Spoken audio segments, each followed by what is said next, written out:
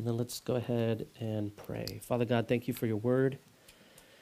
Thank you that it never turns back void.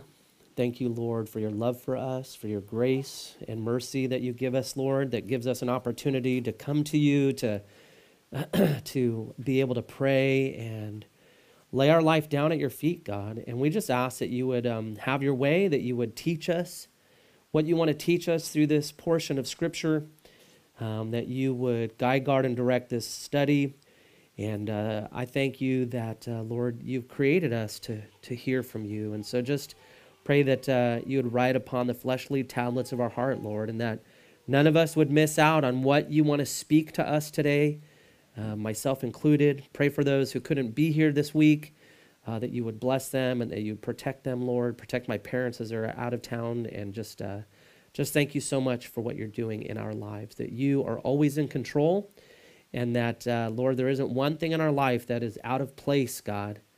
Even when we're missing steps with you, God, you know how to direct us back to you.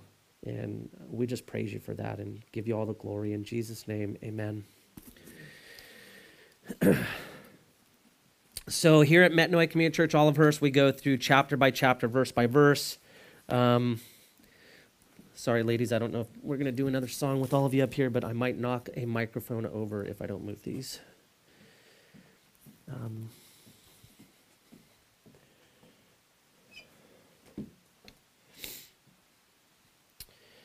And we finished Daniel a couple weeks ago, and now we're in Thessalonians.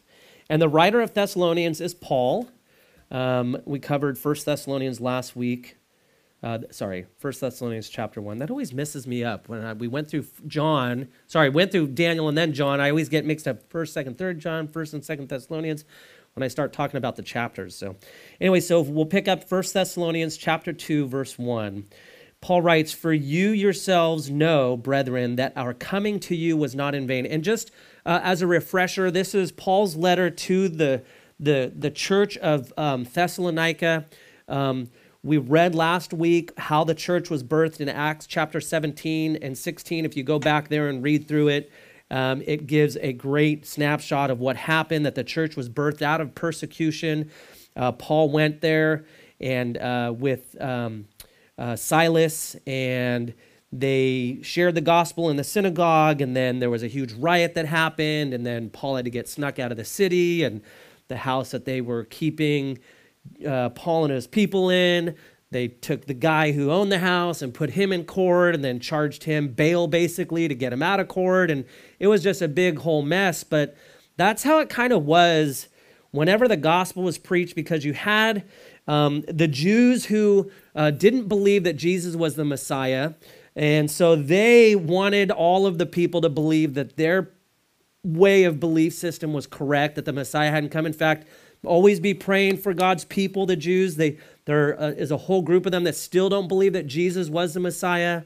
They are his special people. They're his chosen people. Us as Gentiles, we're dovetailed in by the blood of Jesus into God's family. Remember, the Jews were God's first people through the Old Testament. We learn about that. And so Paul, traveling on his missionary journey, he's in Thessalonica, and then and this church is birthed. And so this is he continues to write this letter to them where it says, "For you yourselves know, brethren, that our coming to you was not in vain." So the ministry of Paul to the Thessalonian believers was in no way, shape, or form useless.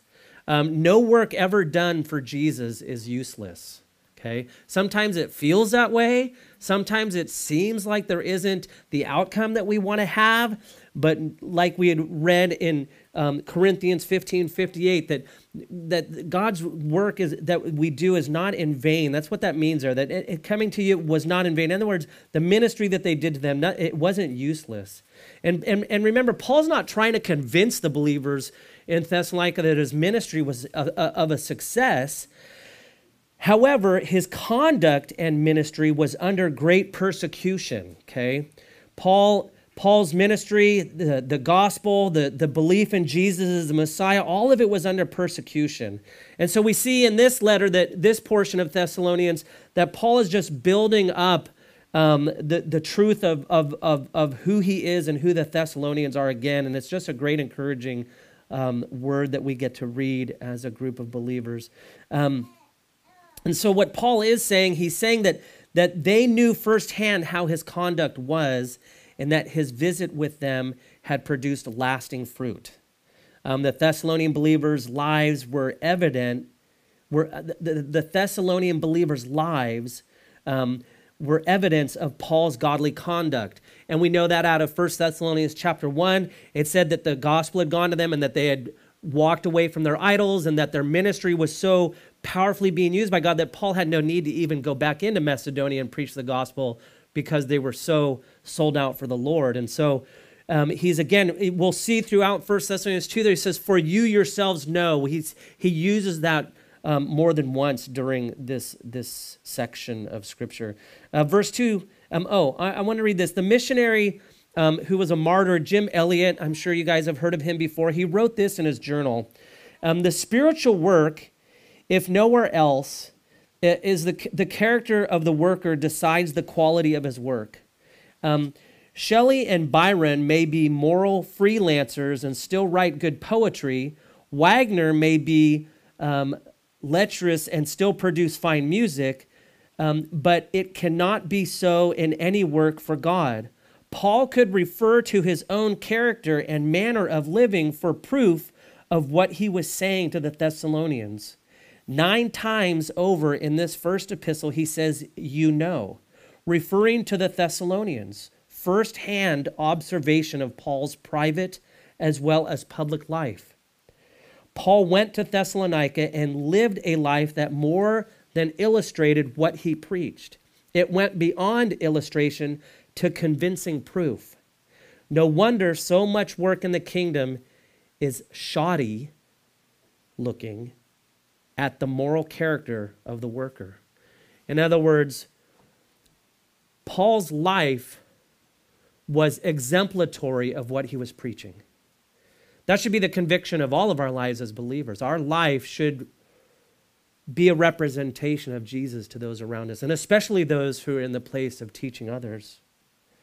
Verse 2, but even after we had suffered before and were spitefully treated, Paul's continuing to go on about his group that were ministering with him, spitefully treated in Philippi, as you know, we were bold in our God to speak to you the gospel of God in much conflict.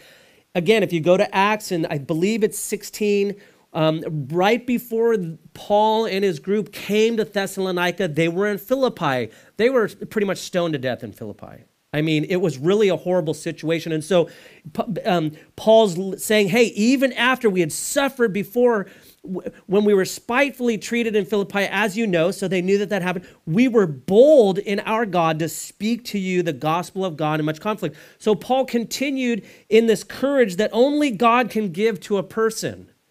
Okay, only God can give the type of courage that Paul had.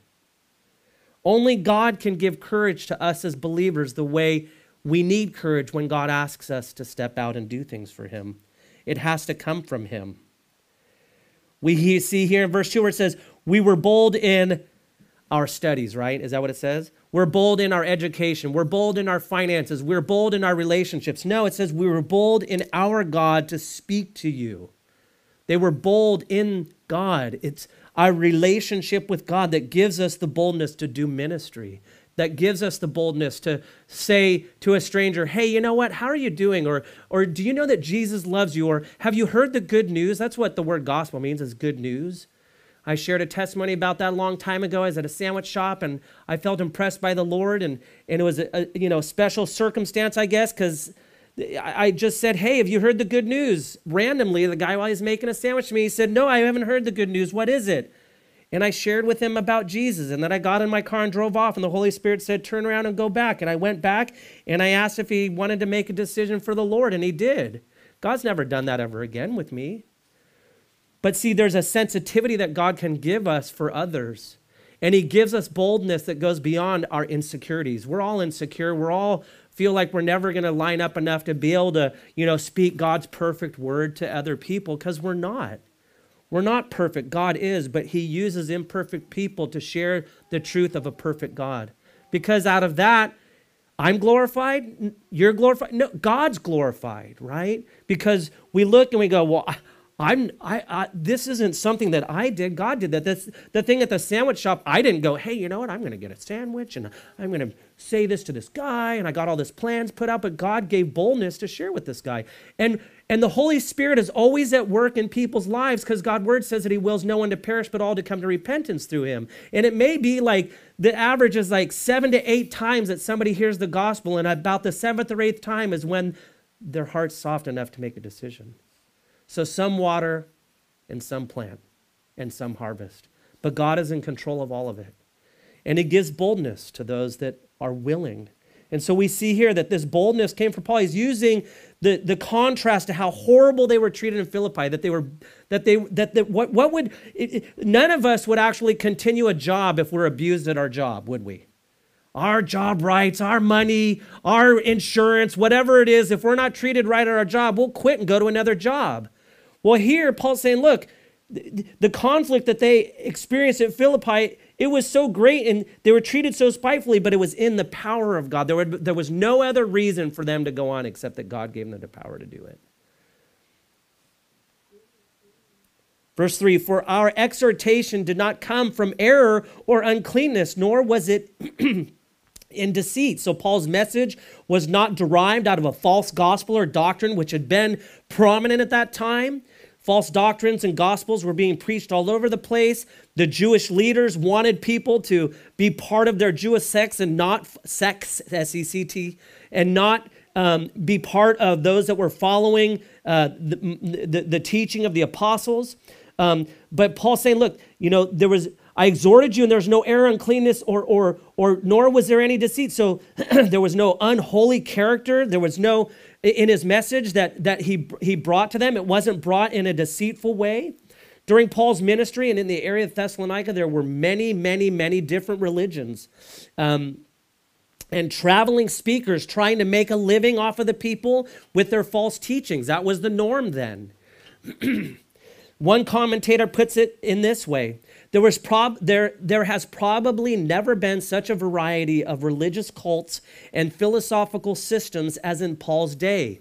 Holy men of all creeds and countries, popular philosophers, magicians, astrologers, crackpots and cranks, the sincere and the spurious, the righteous and the rogues, swindlers and saints jostled and clamored for the attention of the believing and the skeptical. So this was the environment that the gospel was birthed in. This is the environment that God used men to preach the gospel. Does this sound like the environment we live in today? Absolutely. 100%. God has not changed. He's the same yesterday, today, and forever. He has the exact same power that he can fill a human being to share the gospel and do great things for him regardless of what's going on in the world. I have yet to see a Christian pulled out and stoned to death in America. The American church just, I don't know, man, maybe we're just too conveniently entertained. I don't know. You go to other places in the world, and people who have so much less than we do are so on fire for the Lord. And it comes from God's power. And so we should be seeking, Lord, how can I be used today? Don't discount yourself. God has an amazing plan and gift for you. We make our plans and God directs our steps. Amen. He's so faithful. Verse 4, and Paul continues, but as we have been approved by God to be entrusted with the gospel, even so we speak not as pleasing men, but God who tests our hearts. This is so important. God entrusts people to faithfully teach the gospel, which is the good news, like I had mentioned in that little story I shared with you, the good news of Jesus Christ. So Paul is such a person. God entrusted him with this task. Also, we see here in verse 4 that they did not speak to please people, but they spoke to please God. In other words, their agenda was to bring honor and glory and pleasure to the true and living God and not just tickle the ears of the hearers. Sometimes you hear people from pulpits, unfortunately, present messages that are just to make you feel good. God's agenda is not just to make us feel good. He wants to transform us and transform our lives and make us more like Christ. And sometimes that doesn't always feel good, unfortunately. But he's a loving Father, and he's faithful, and he's just, and he's so good to us. So Paul's saying that their message, this confidence, we've been approved by God, and to be entrusted with this good news. And he also says here that they didn't speak to please people, but they spoke to please God, who sees inside and knows the motives and intentions of a person. God understands that. God is able to see inside of a person. He tests our hearts. He knows what we're made of.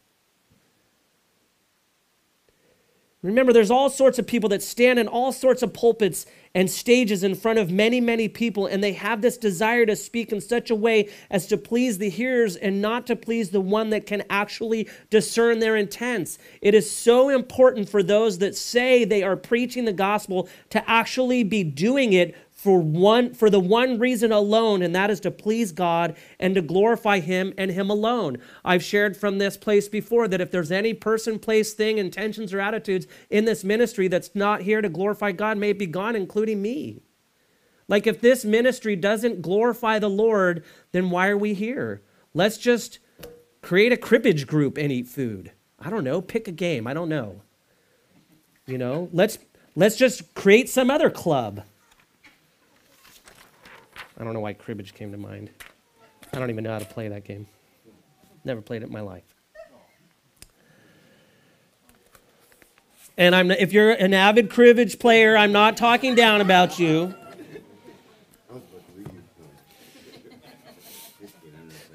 I know. Verse 5, Paul continues, "For neither at any time did we use flattering words." Listen to this, you guys.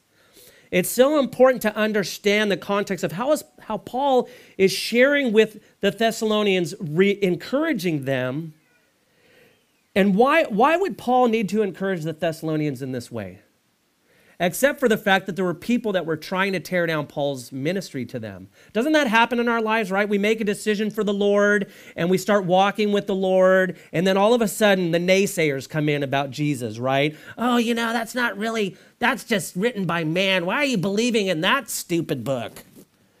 Or whatever it might be.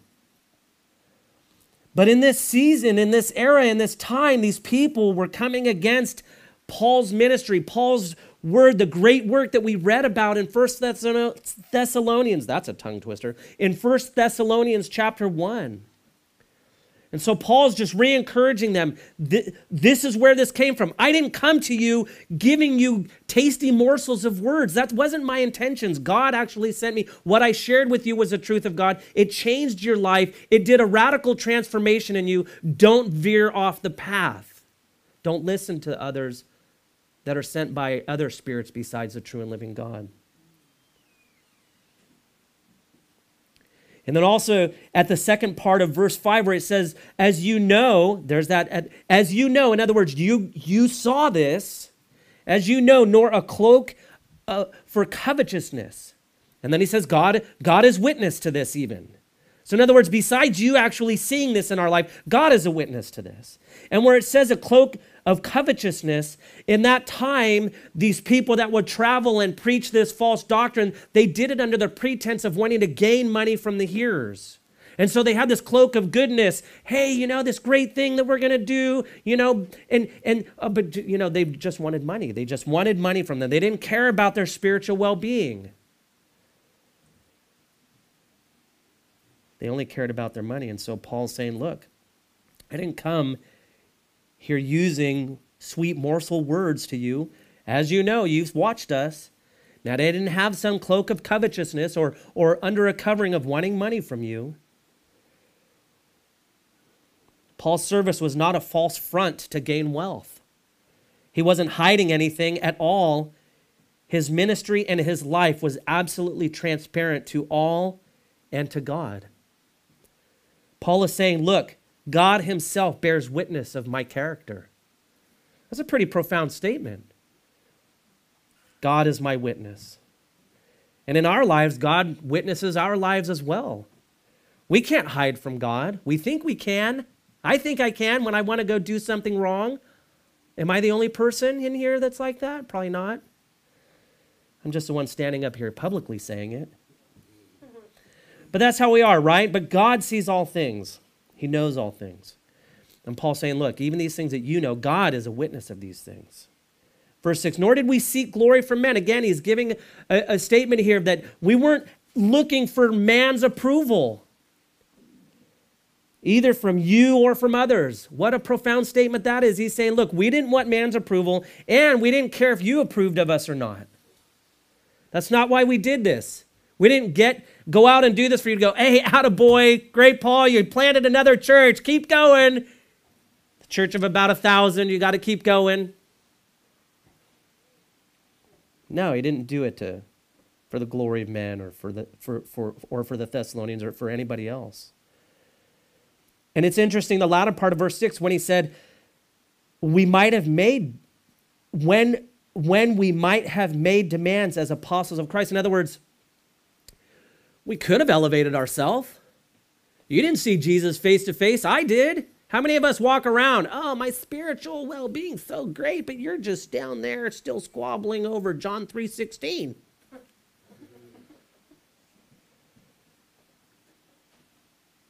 So this person that Paul was and his group that was with him, they didn't do anything that drew glory from men, from the Thessalonians, from others, even when Paul may have been able to demand, hey, look, I saw Christ face to face. Paul did. He saw Jesus face to face. Paul's transformation on the road to Damascus, Jesus himself came and met with him.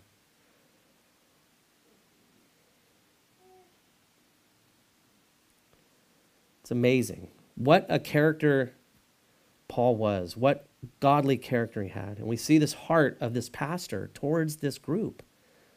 This was one of his flocks. Paul had such a shepherding heart towards those that God allowed him to be a part of their life and where a church is birthed. And it's an amazing thing, too, in the body. Like, no matter where you're at in your life today,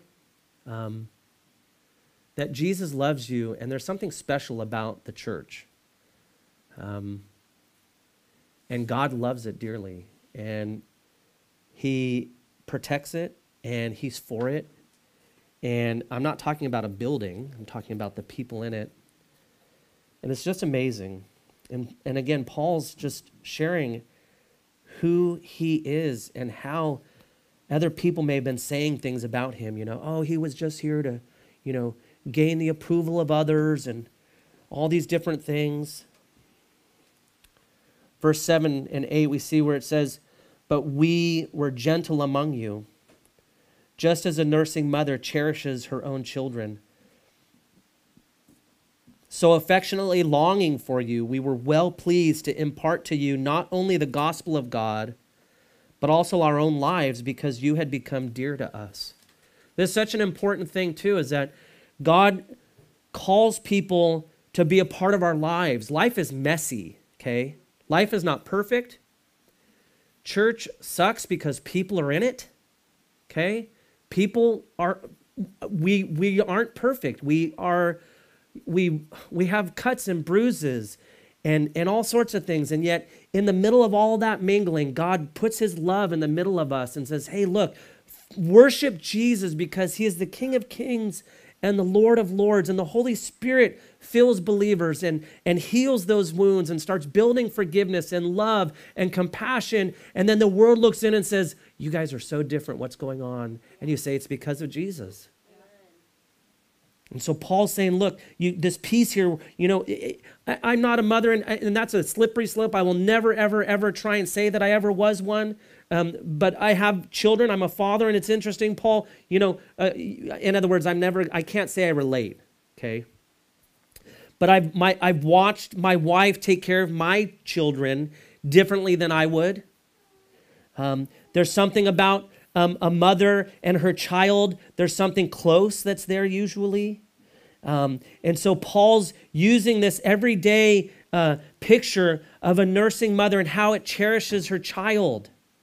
And then Paul puts into that the affection that he has for these people. And it's not immoral. It's this godly affection that he has for these people. And it says that we were well pleased to impart, in other words, to give to you not only the word of God, but our own life laid down for you. Remember, Paul was almost beaten to death prior to coming to Thessalonica. It's by the power of God that he's doing this, and then yet he's giving his life. They want to give their own lives over because, listen, look at that, because you would become dear to us. Don't ever let church be stale to you. I think the enemy steals the reality that church should be joyous and full of love, and there should be something special in a fellowship of believers. Okay? It can't be that just we check off the box so we can go watch the football game. There has to be something different in the body. And it comes from the love of the Lord and the Holy Spirit amongst believers. And so we see here this love that Paul has for the church and for the Thessalonians, the believers in Thessalonians, because you had become dear to us. They had spent time in their life with each other.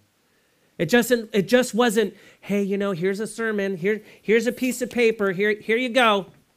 Enjoy your life. Paul might have fixed somebody's toilet. I'm serious. They lived with each other. Yeah, Paul left. He was only in the synagogue for 3 days, for 3 weeks, basically, 3 different times. But he was with the Thessalonians, they believe, for at least 3 months.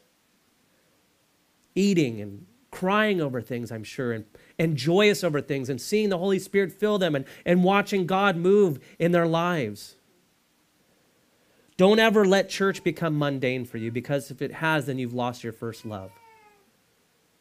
Our first love should be Jesus, and that's where all of this comes out of. It all comes out of the good news that Jesus Christ died for us and shed his blood for us and conquered sin and death. Jesus is the focus. And out of Jesus comes love and compassion and an attitude of like what Paul says about himself and the group that was with him towards the Thessalonians. How encouraging this would have been if they had other people coming in, right? Paul's not there. Okay, Paul's writing this letter to him. And you have all these other voices telling you how wrong it is or how against it is. And then the person who led you to the glorious, magnificent relationship and taught you the truth of Jesus that your soul was dying for, because our soul, our inner person is built to have a relationship with God. There's a God-shaped hole in all of us. All of mankind is driven to have a relationship with Jesus, but it gets filled by everything else because there's another spirit that's out there that Satan himself has created to fill people with other things. And we get so clouded and we get so calloused and we become so desensitized to the Holy Spirit that we just go through our regular day and we don't experience God at all. Because this world doesn't want you to experience the true and living God. And the people that were against the Thessalonians and against the gospel didn't want them to experience the true and living God. We'll see later on, because those are the ones in the attitude that actually murdered Jesus on a tree.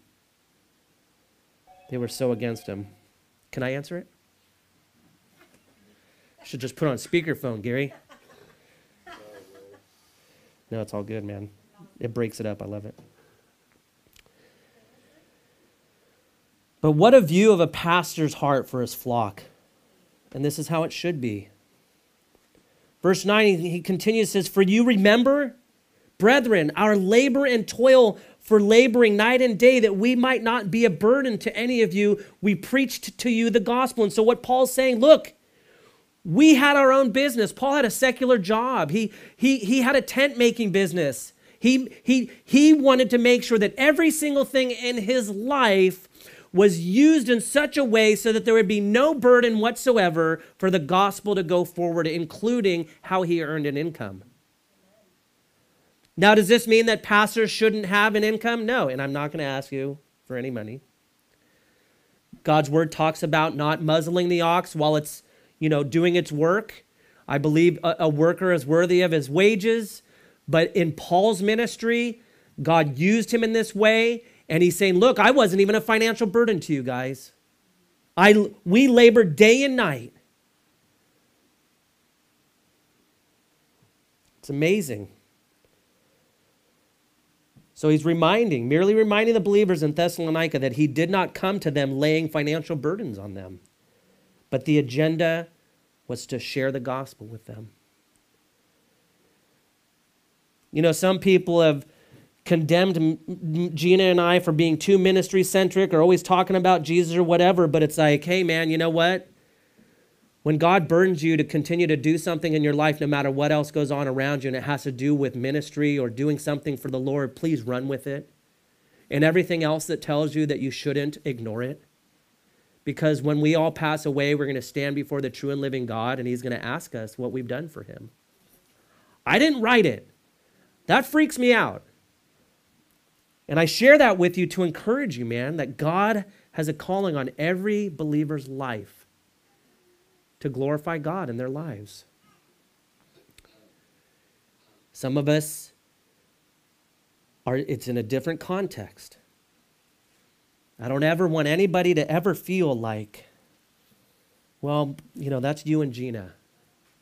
No, we're all in this together. I believe God's put all of you in these chairs to hear this word and to be encouraged that God has a plan for your life.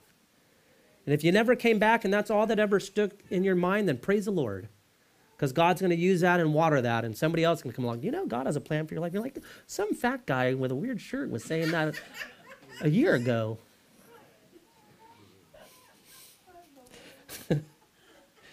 Isn't that how it is, though? I'm as dumb as a doornail. It takes God, like, so much to, like, ring my bell for me to hear him. I mean, it's like over and over for me to be able to listen to him. But back to this study. So Paul, he wasn't a burden to them at all financially.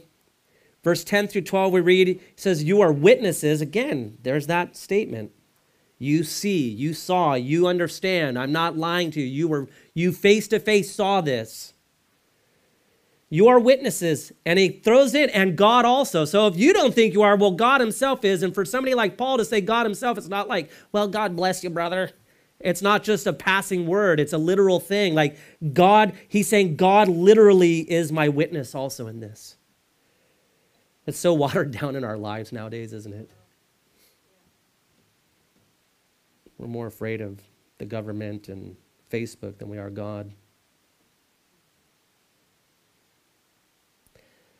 Paul says, you are witnesses, and God also, how devoutly and justly and blamelessly we behaved ourselves among you who believe, as you know how we exhorted and comforted and charged every one of you as fathers does his own children, as a father does his own children, that you would walk worthy of God who calls you into his own kingdom and glory.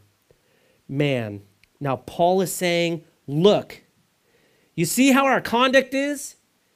You see it. And you see what our life is about. And God sees it as well. That it has not only been, that it has been holy and it has been just, and there has been found no fault in how we have acted. Paul was 100% transparent with his life. 100%. If you ever have a question of my life or Gina's life, I'm going to throw myself under the rug. Ask us. If you've lived with Gina and I through our lives, you know that we're as real as it gets. Messy, frustrated. But man, we want God to be glorified, and I know you guys do too in your lives. Don't be afraid of relationships with others. And Paul's like saying, look, you saw exactly how we were, that we were devout, we were set apart, we acted properly. There's no blame against us. We behaved ourselves among you who believe. We exhorted you. It's interesting that he says, I think of when I was reading through this and I was thinking about Gina and I. And some of us have good relationship with our parents and some of us don't. So sometimes when we read these parts about mothers and fathers, we're just like, whatever. But in the context of the scripture here, and by the way, God can bring healing of all those things. Amen. I've watched it in my wife and I's lives. So I don't want to discount that. But Paul, I see here in this contrast where he says the nursing mother. Well, I can't relate to that. I'm a guy.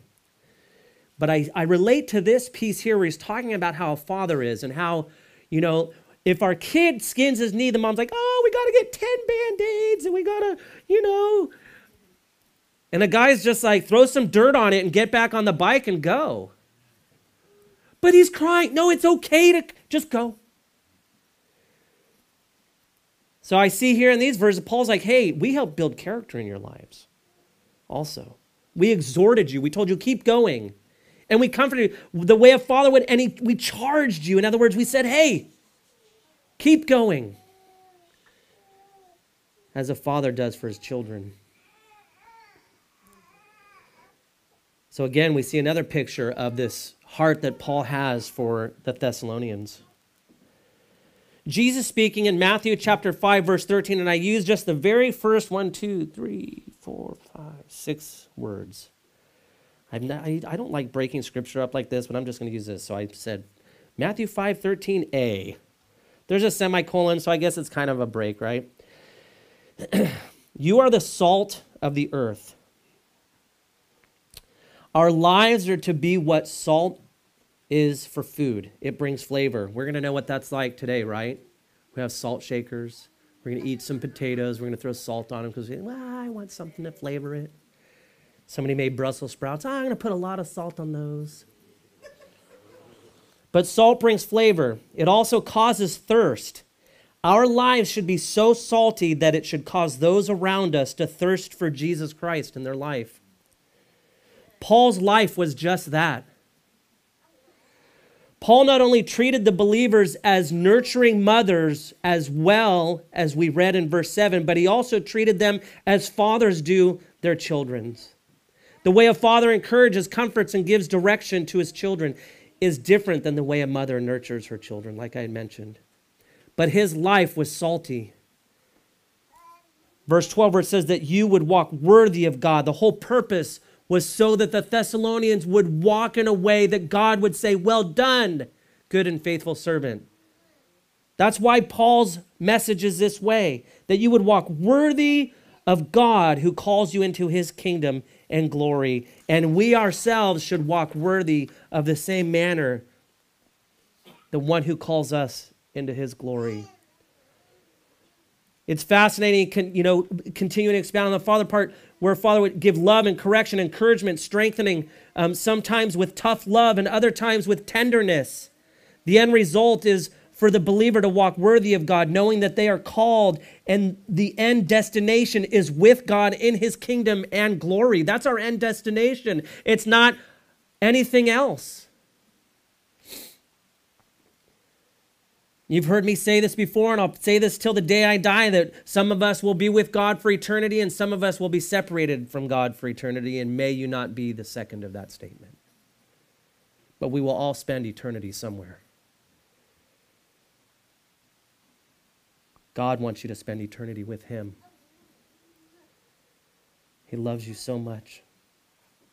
So the end result is for the believer to walk worthy of God, knowing that they're called and the end destination is with God in his kingdom and glory. God's standard and final outcome is the benchmark, and Jesus Christ is the way there. Jesus is the only way. Jesus said he was the way, he is the truth, and he is the life. In other words, he is the way to live your life. He is literally truth. If you want to know what truth is, Jesus is truth. And he is life, literal life. He is what gives us life.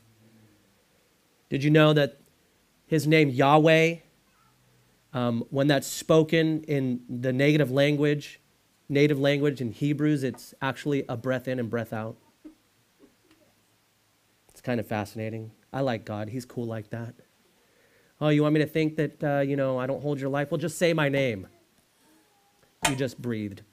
Thank you. All glory to me. Not me, but God. I can see him saying that. Oh, you discounted me all your life. Well, I was the one who held your breath in you. Huh? You literally, my name is that. It's just like when Moses said, who am I going to say sent me to Pharaoh, right? I am sent you. You go to Revelation, Jesus said, I am. Jesus is God. He is truth. He is the way. He is the life. And he blesses those that are obedient to him and follow after him.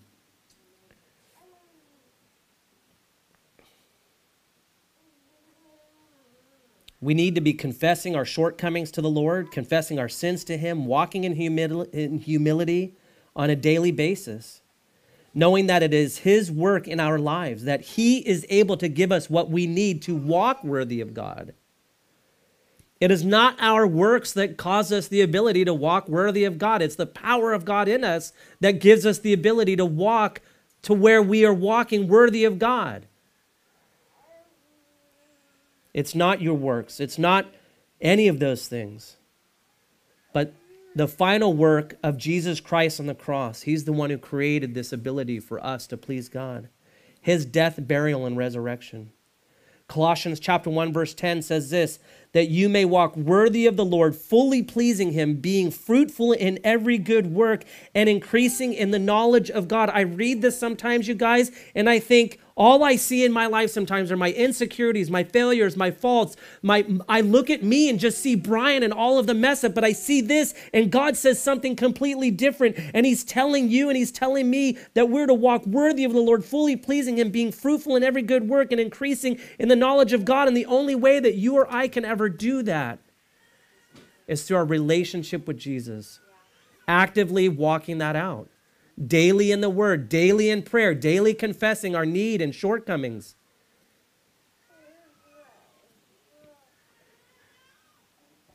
To be more dependent upon him today than we were yesterday. To be more dependent upon him right now than we were 5 minutes ago. Our attitude of our heart needs to always be willing to confess our shortcomings, because when we are on, I don't know why it's like this. But God just wants us to be real about our shortcomings so that his power can be real to us. Amen. I don't understand that, but that's just the way it is. Just like when Paul said it wasn't because of our great words or anything, but it was the power of God. For Paul to be able to say that, he recognizes his absolute 100% necessity to rely upon God for those things. And God's so cool, he'll allow us to go through life until we realize how really necessary he is in our life. I always think of the relationship that Adam and Eve had with God, right? You guys know the account of that, but I always find it fascinating that God asked these two human beings that just sinned, where are you? Why in the world would God, who knows all things, sees all things, understands all things, is everywhere all at once, ask these two human beings that aren't everywhere at once, don't know everything, and can't do anything for themselves, where they are when he already knows where they are? Because he wants a relationship with them. All of this is because the true and living God loves you, loves your life, loves who you are. He has made each and every one of you unique and special. And he has a place and a purpose for your life to be used by him in a mighty way.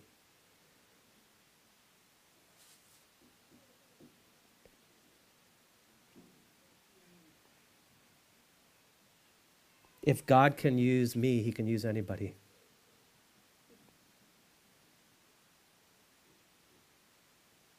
God loves you guys so much. And don't ever let the enemy condemn you. See, Jesus doesn't condemn the believer, man. Our sin does, our failures do, we do. But all throughout his word, he says, come to me, all you who are heavy laden and burdened, and I will give you what? More burden. No, rest. We read in John, 1 John 1:9. If you confess your sins to him, he's faithful and just to forgive you of your sins and cleanse you from all unrighteousness. And when we deny the reality of God being able to forgive us those things, then we actually don't trust in the real work that Jesus did on the cross. In my life, when I'm struggling with things, it's because I don't trust God enough to let him to have rule in these areas of my life.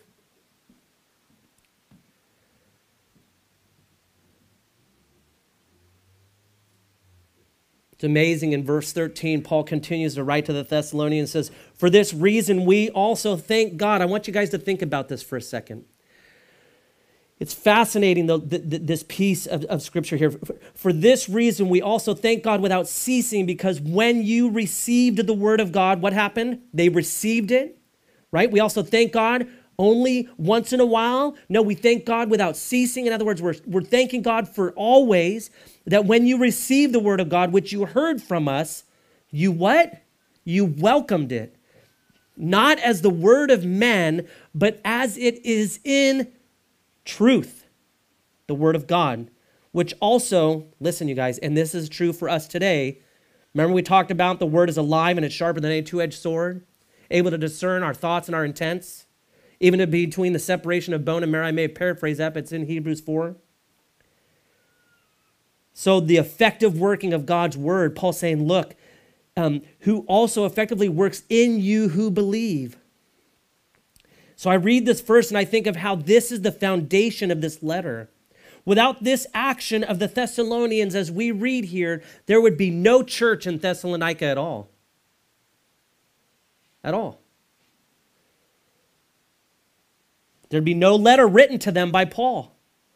It's important to understand that not everyone receives the gospel. Not everyone heard the word spoken, but everyone does not place action to the word of God when it is presented to them. That's why the dudes crucified Jesus. Yes, it was prophesied, but they denied Christ. Everyone's not always going to believe. Paul and Silas and those sharing in this ministry are ecstatic, over the top, thankful always for the fact that those in Thessalonica took what was being preached to them about Jesus Christ and did not shrug it off as just another tale told by man, but that it is literally the truth of the word of God being spoken to them. And what does the word of God do? It effectively works in the believer's life. I am so thankful that the word of God works effectively. In other words, so if you, I looked at the tire in a car, and so we're going to use this analogy. So if you had a tire that was flat and you got an air compressor that worked and you put it on the tire that was flat and it didn't air up the tire, would it be effective? No. What this is saying is that God's word always accomplishes the purpose in our lives that it is set out to do. It effectively works in the believer's life. It's not just a book. And we read 14 through 16, for you, brethren, became imitators of the churches of God, which are in Judea in Christ Jesus, for you also suffered the same things from your own countrymen, just as they did from the Judeans. In other words, those that were in Thessalonica, the believers, the Thessalonian church, they received persecution in the same fashion that Paul and them had received from Judea. And then he says here in verse 15, really laying out the attitude of these persecutors who killed both the Lord Jesus and their own prophets. Wow, that'd be a horrible place to go preach. Some pastors are like, man, we didn't get a good enough offering. These people are like, wow, they're killing them off like flies. You really want us to keep going? God gives them the power to keep going. So this attitude, these people, they killed off the Lord Jesus and their own prophets and have persecuted us. And they do not please God and are contrary to all men. In other words, they are absolutely against God and they are against what God's plan is through man. Verse 16, forbidding us to speak to the Gentiles that they may be saved, so as always to fill up the measure of their sins, but wrath has come upon them to the uttermost. We see here at the end of verse 16 that those that stand against the gospel, which is God himself, takes care of them. The Thessalonian believers would take comfort in the fact that God had their back. In our lives today, when people become aggressive or come against the Bible or the gospel when you're sharing it with them, take comfort. You do not have to come against them. You don't have to get an attitude with them. You don't have to try and justify the Bible. God himself knows how to stand up for himself. He knows how to defend the word. He is God.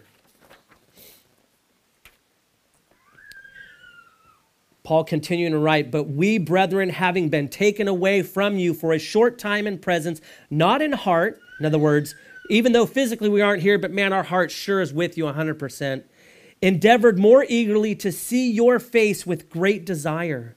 Therefore, we wanted to come to you, even I, Paul, time and again, but Satan hindered us. Paul, listen, Paul was not able to be with the believers in Thessalonica. Maybe they were wondering why and questioned this, like, why isn't Paul coming back? But we see here that it was not for the lack of love or care for them. Satan hindered Paul and his associates to return. Commentator David Guzik writes this: first, Paul understood that this was satanic hindrance. He knew this was not a random circumstance, but a direct attack from Satan. Paul had the discernment to know. Second, Paul had faith. For a short time means that Paul knew, where it says for a short time, it means that Paul knew it would only be a short time until the roadblock was overcome.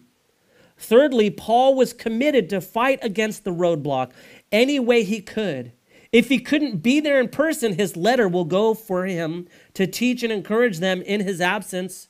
Many scholars believe that 1 Thessalonians was Paul's earliest letter written as an apostle to the church. If this is the case, then Satan's roadblock got Paul started on writing letters to churches. The enemy never wins. He's a loser. When Satan saw the great work God did through these letters, he regretted that he ever hindered Paul at all. Finally, God brought the victory. If you go to Acts 20, verse 1 through 5, we're not going to turn there. You can read that. And it describes Paul's eventual return to Thessalonica and to other churches in the area. Spurgeon wrote this: supposing that we have ascertained that hindrances in our way really come from Satan, what then? I have but one piece of advice, that is, go on, hindrance or no hindrance, in the path of duty as God, the Holy Ghost, enables you. In other words, continue in the work that God has laid out before you until God says stop. And don't let anything get in the way. I'm not talking about having a bad attitude towards people or anything, but there is real roadblocks that happen in ministry. Right now, there is a group that is trying to get a Good News Club into an elementary school here. I love all people. I've spent time with people that are at the the school district, and we give backpacks to the schools, and I've served lunches during the summer during COVID and built relationships with them. But man, the minute that we said that we wanted to start a Good News Club through Child Evangelism Fellowship, stonewalled. Excuses. We don't allow people off campus in. Well, that's not true. Boy Scouts and Girl Scouts are allowed immediately on the campuses. We don't have a room for you, but yet I have a good relationship with the principals who actually told me they wanted to have this on their campus. So for me personally, I'm like, oh, why is this? But it's a spiritual roadblock. There is a literal enemy against the gospel, and the front is in kids' lives. You don't need to raise your hands, but how many of you came to know the Lord before you were 18? A lot of us in this room probably did. The majority of people that actually make a decision for Jesus prior to being a teenager is great. It's huge. After a teenager starts dropping off, the percentages get even lower. CEF is an organization that paid for our live scanning, did our training, everything. Has a legal group. It has the liaisons to communicate with the school. It's a no-brainer. If you have free time, man, get in touch with Elisha. God allowed the two of the gentlemen that serve in our children's ministry and youth ministry to actually be employed. Elisha's heading up the Yuba Sutter ministry. Did you know that there's never been a Good News Club in Yuba County? Ever. Never. You don't think the enemy's mad that this little church called Metanoia Community Church Olivehurst had 5 other churches here getting trained for one purpose, to preach the gospel to kids that don't know him? So be praying. I tell people, man, I look at the schools here and I look at the schools as territories, and I say, God, will you give these as territories over to us, the church as a whole? I don't care what churches go in there. The gospel needs to be shared. We've been trying to get onto the high school campus. Did you know that we know kids that actually are on the high school campus and are Christians, but they're so afraid to find another Christian that we can't get a club on the school? Do you think what is that? Is that physical warfare or spiritual? It's spiritual. Do you want to see a difference, change in your communities that we live in? Start praying for the gospel to be transforming lives. It's through the transformation of a human life through the gospel that makes a difference in a community. Not money and not judicial systems. That's why Jesus didn't take his throne when he first came onto the scene, because he knew that it was a matter of the human's heart that needed to be changed. So no matter what happens in our lives, we are to continue on in the power of the Holy Spirit. In closing, verse 19 and 20, I was telling Angelina, man, when we have food out and if my sermon goes long, people will be like, I'm not even thinking of Jack in the Box. I'm thinking of that right there.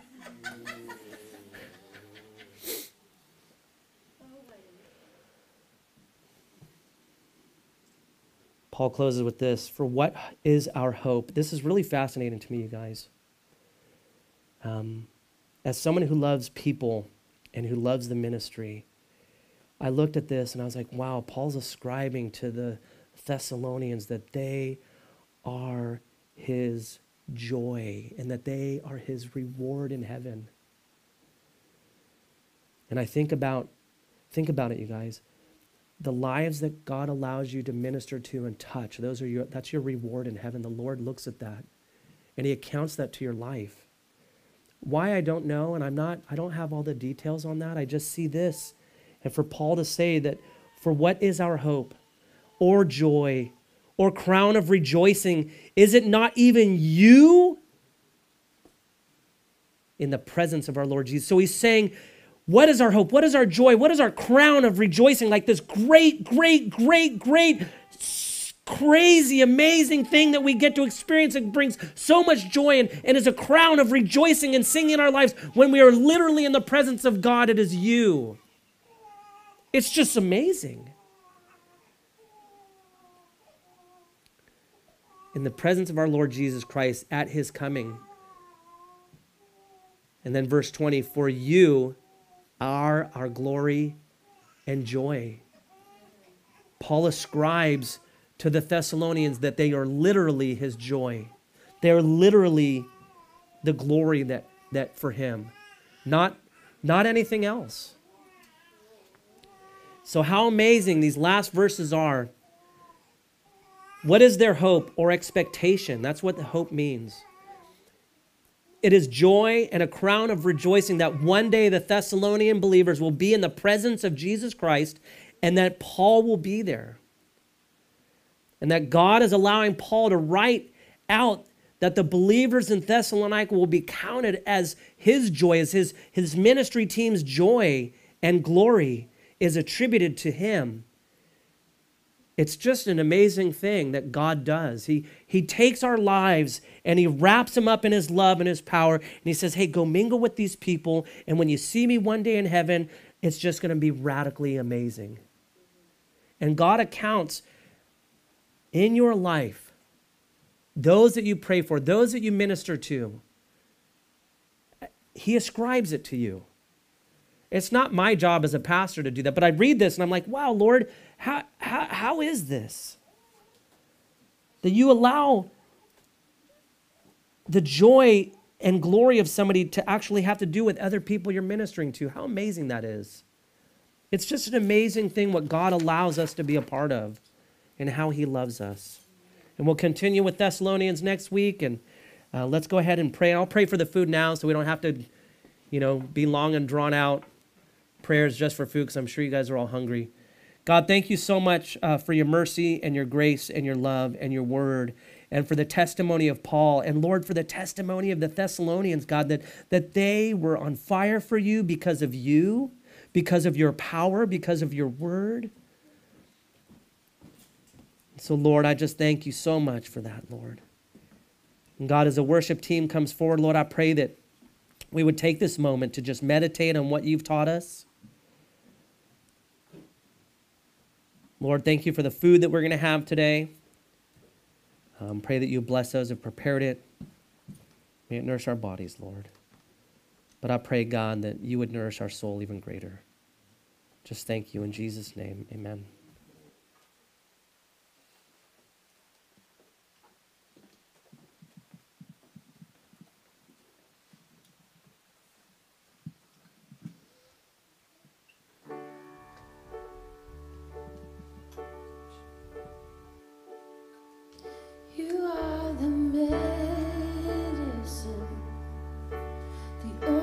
cure for everything I feel within. Redeeming what was lost and all that could have been.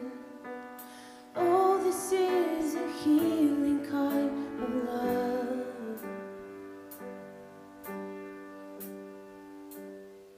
And you are the truest friend, staying through the night when I was at my end, comforting my heart till it was light again. Oh, this is the faithful kind of love. Everlasting Father, Prince of Peace, Emmanuel, God with us, you're here with me. Wonderful Counselor, the government is resting on your shoulders.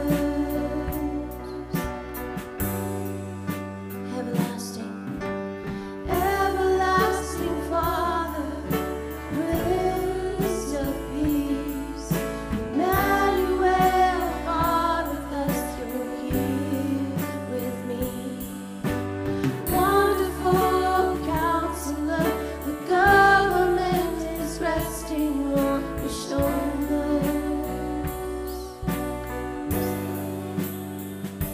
And you have the final word. You alone decide when every page will turn. So I will trust your timing, I will rest secure. Oh, this is a steady kind of love. We're gonna sing that again, church. You have the final word. You alone decide when every page will turn. So I will trust your timing, I will rest secure. Oh, this is a steady kind of love. 'Cause you are everlasting Father, Prince of Peace, Emmanuel, God with us, you're here with me. Wonderful Counselor, the government is resting on your shoulders. You are everlasting Father, Prince of Peace, Emmanuel, God with us, you're here with me. Wonderful Counselor, our government is resting on your shoulders.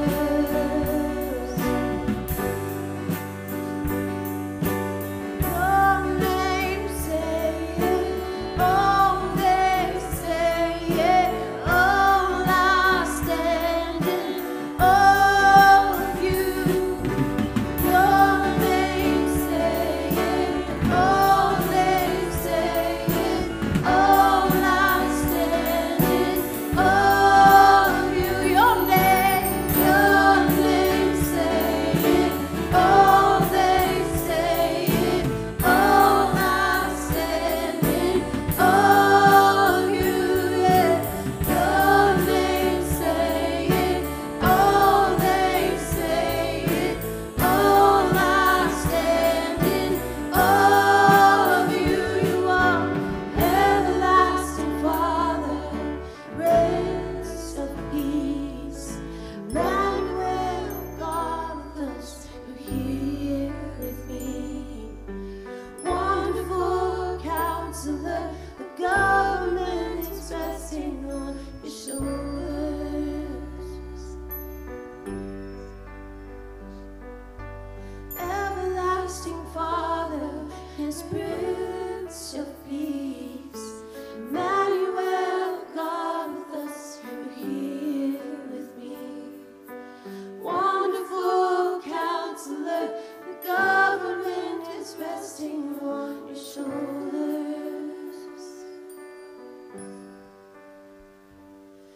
have the final word. You alone